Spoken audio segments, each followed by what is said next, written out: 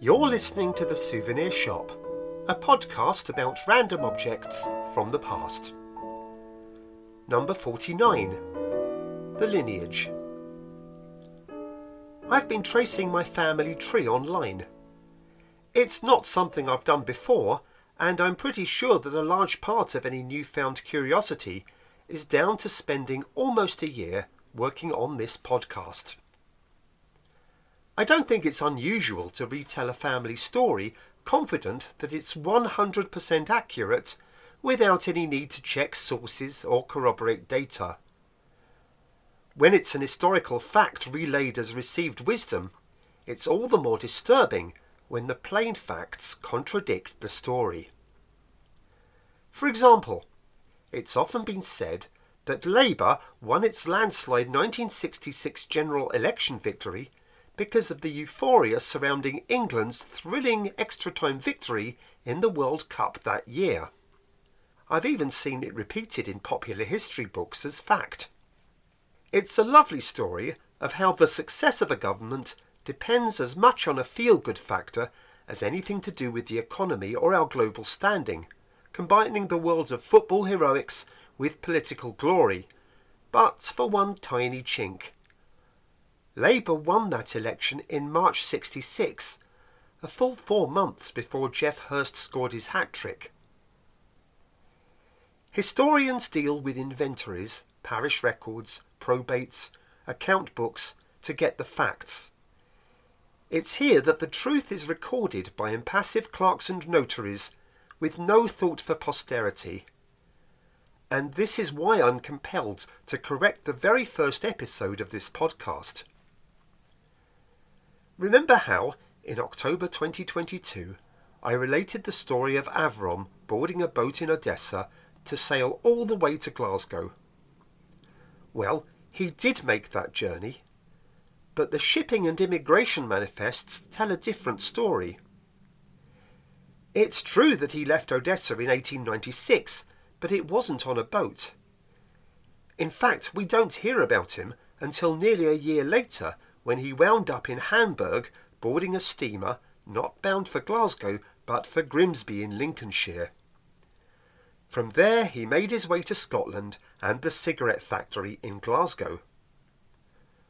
What happened during that lost year somewhere between Odessa and Hamburg is anyone's guess. Maybe he wanted to stay a while in Budapest, or perhaps experience the health-giving spas of Baden-Baden. We'll never know. What we do know is that it pours cold water on the offer of work in Glasgow and the events surrounding it. None of this really matters, except to emphasise the point that historians relay history, while the rest of us tell stories. The family tree also came up with some answers concerning the extended Diamond family. Those of you who heard the episode detailing the life of my great-grandfather, Morris Diamond, or Zeta Moisha, might remember me lamenting how little I knew about family members with whom I share a last name. Back in my days playing the comedy circuit, one of the hubs of live stand-up was the area surrounding Upper Street in Islington. On a few occasions, after bidding farewell to my fellow performers, I would go to the Upper Street Fish and Chip restaurant and join the long Saturday night queue for possibly the best haddock and chips in London. I remember an elderly lady there behind the counter bantering with the clientele. And now I wish I'd introduced myself, because it turns out that she was my father's cousin, Olga. In addition, I have interacted for the first time with a Diamond outside of my immediate family. She's about the same age as me, lives with her family in Tasmania, and has already provided some intriguing perspectives on my own grandfather via her late father, my grandfather's nephew. Tracing my family back has been both instructive and tantalising for the amount of information that is and isn't there. On my mother's side, I can go as far back as Jachna and Zura Lima of Tarnogrod in Poland, who in 1775 bore a son called Joina, my 4 times great-grandfather. But once I'd exhausted any further attempts to trace backwards, I traced sideways, and some patterns emerged. Mostly, there's a palpable sense of people clawing their way up with each new generation. The people who arrived here from Eastern Europe were, like my cigarette-making great-grandfather, Avrom, largely artisanal. They worked as cabinet makers or tailors or metal workers. The next generation began to make its mark as white-collar workers and small business owners. From here on, we get the first family members to make it to university, like my great-uncle Julius, who graduated from LSE and rose to become a professor of history. My Danny Dyer moment came on discovering that by marriage I am very distantly related to royalty via Alexander, the 10th Earl of Hume, whose great-great-grandson Alec was the shortest-serving Prime Minister of the modern era. That's until Liz Truss came along and beat all comers for the title last year. But above all, there's an icy chill for anyone Jewish who traces their extended family back beyond the middle of the last century. One of the things about our lot, in common with many Jewish families who arrived at the end of the 19th century, is how insulated we were from the horrors that took place in Europe during the period Jews call the Shoah and everyone calls the Holocaust. I always knew that there were family left behind by my own ancestors who can't have made it beyond the middle of 1945. Indeed, up until 1939, my grandparents and great-grandparents swapped letters and cards with our family in Odessa. And then silence.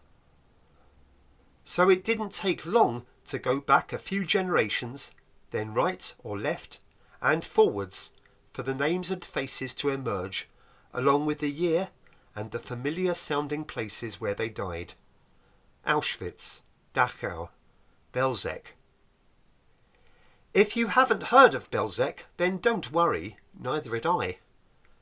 An estimated 600,000 Jews were murdered there between 1942 and 1943. The reason it isn't discussed as much as Auschwitz or Belsen is probably because by the time the Nazis removed all trace of it in 1944, only 7 people had somehow survived transportation there. In history books, they call it a death camp. But to describe Belzec as any kind of camp is as fatuous as calling an abattoir a farm. There were no dormitories or workshops at Belzec. Anyone who arrived there was simply stripped of all their clothes and belongings before being herded into a gas chamber. So the tiny number of survivors serves perhaps as the place's own appalling legacy, or as the historian David Silberklang wrote in his account of what we know about Belzec, it was perhaps the place most representative of the totality and finality of the Nazi plans for the Jews. There's an old Jewish maxim that we die 3 times. Once when our physical bodies die, once when we are laid to rest, and finally when our name is spoken by the living for the last time.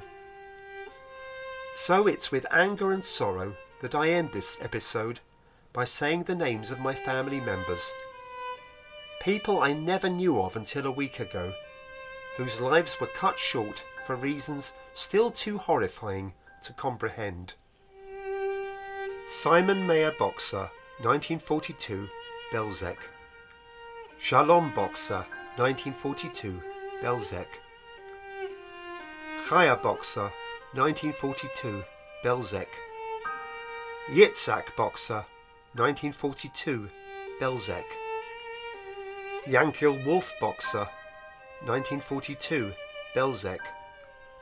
Baruch Boxer, 1942, Belzec. Leicha Freilich, 1942, Auschwitz. Joseph Freilich, 1942, Auschwitz. Sobelfreilich, 1942, Auschwitz. Chaya Frochter, 1942, Belzec. Reisel Kestenbaum, 1942, Belzec. Sophie Silberman, 1942, Belzec. Bernhard Freumowitz, 1942, Auschwitz. Simon Windreich, 1942, Belzec. Hanna Gitterboxer, 1942, Sobibor. Arnold Schloch, 1942, Belzec. Ida Schloch, 1942, Sobibor. Max Schloch, 1942, Belzec. Louisa Schloch, 1942, Belzec. Rosa Hertz, 1942, Auschwitz. Semi Schloch, 1942, Auschwitz. Arthur Mayer, 1943, Auschwitz. Ida Sandler, 1943, Auschwitz. Isidore Mayer, 1944, Auschwitz. Bernhard Freilich, April the 2nd, 1945, Dachau.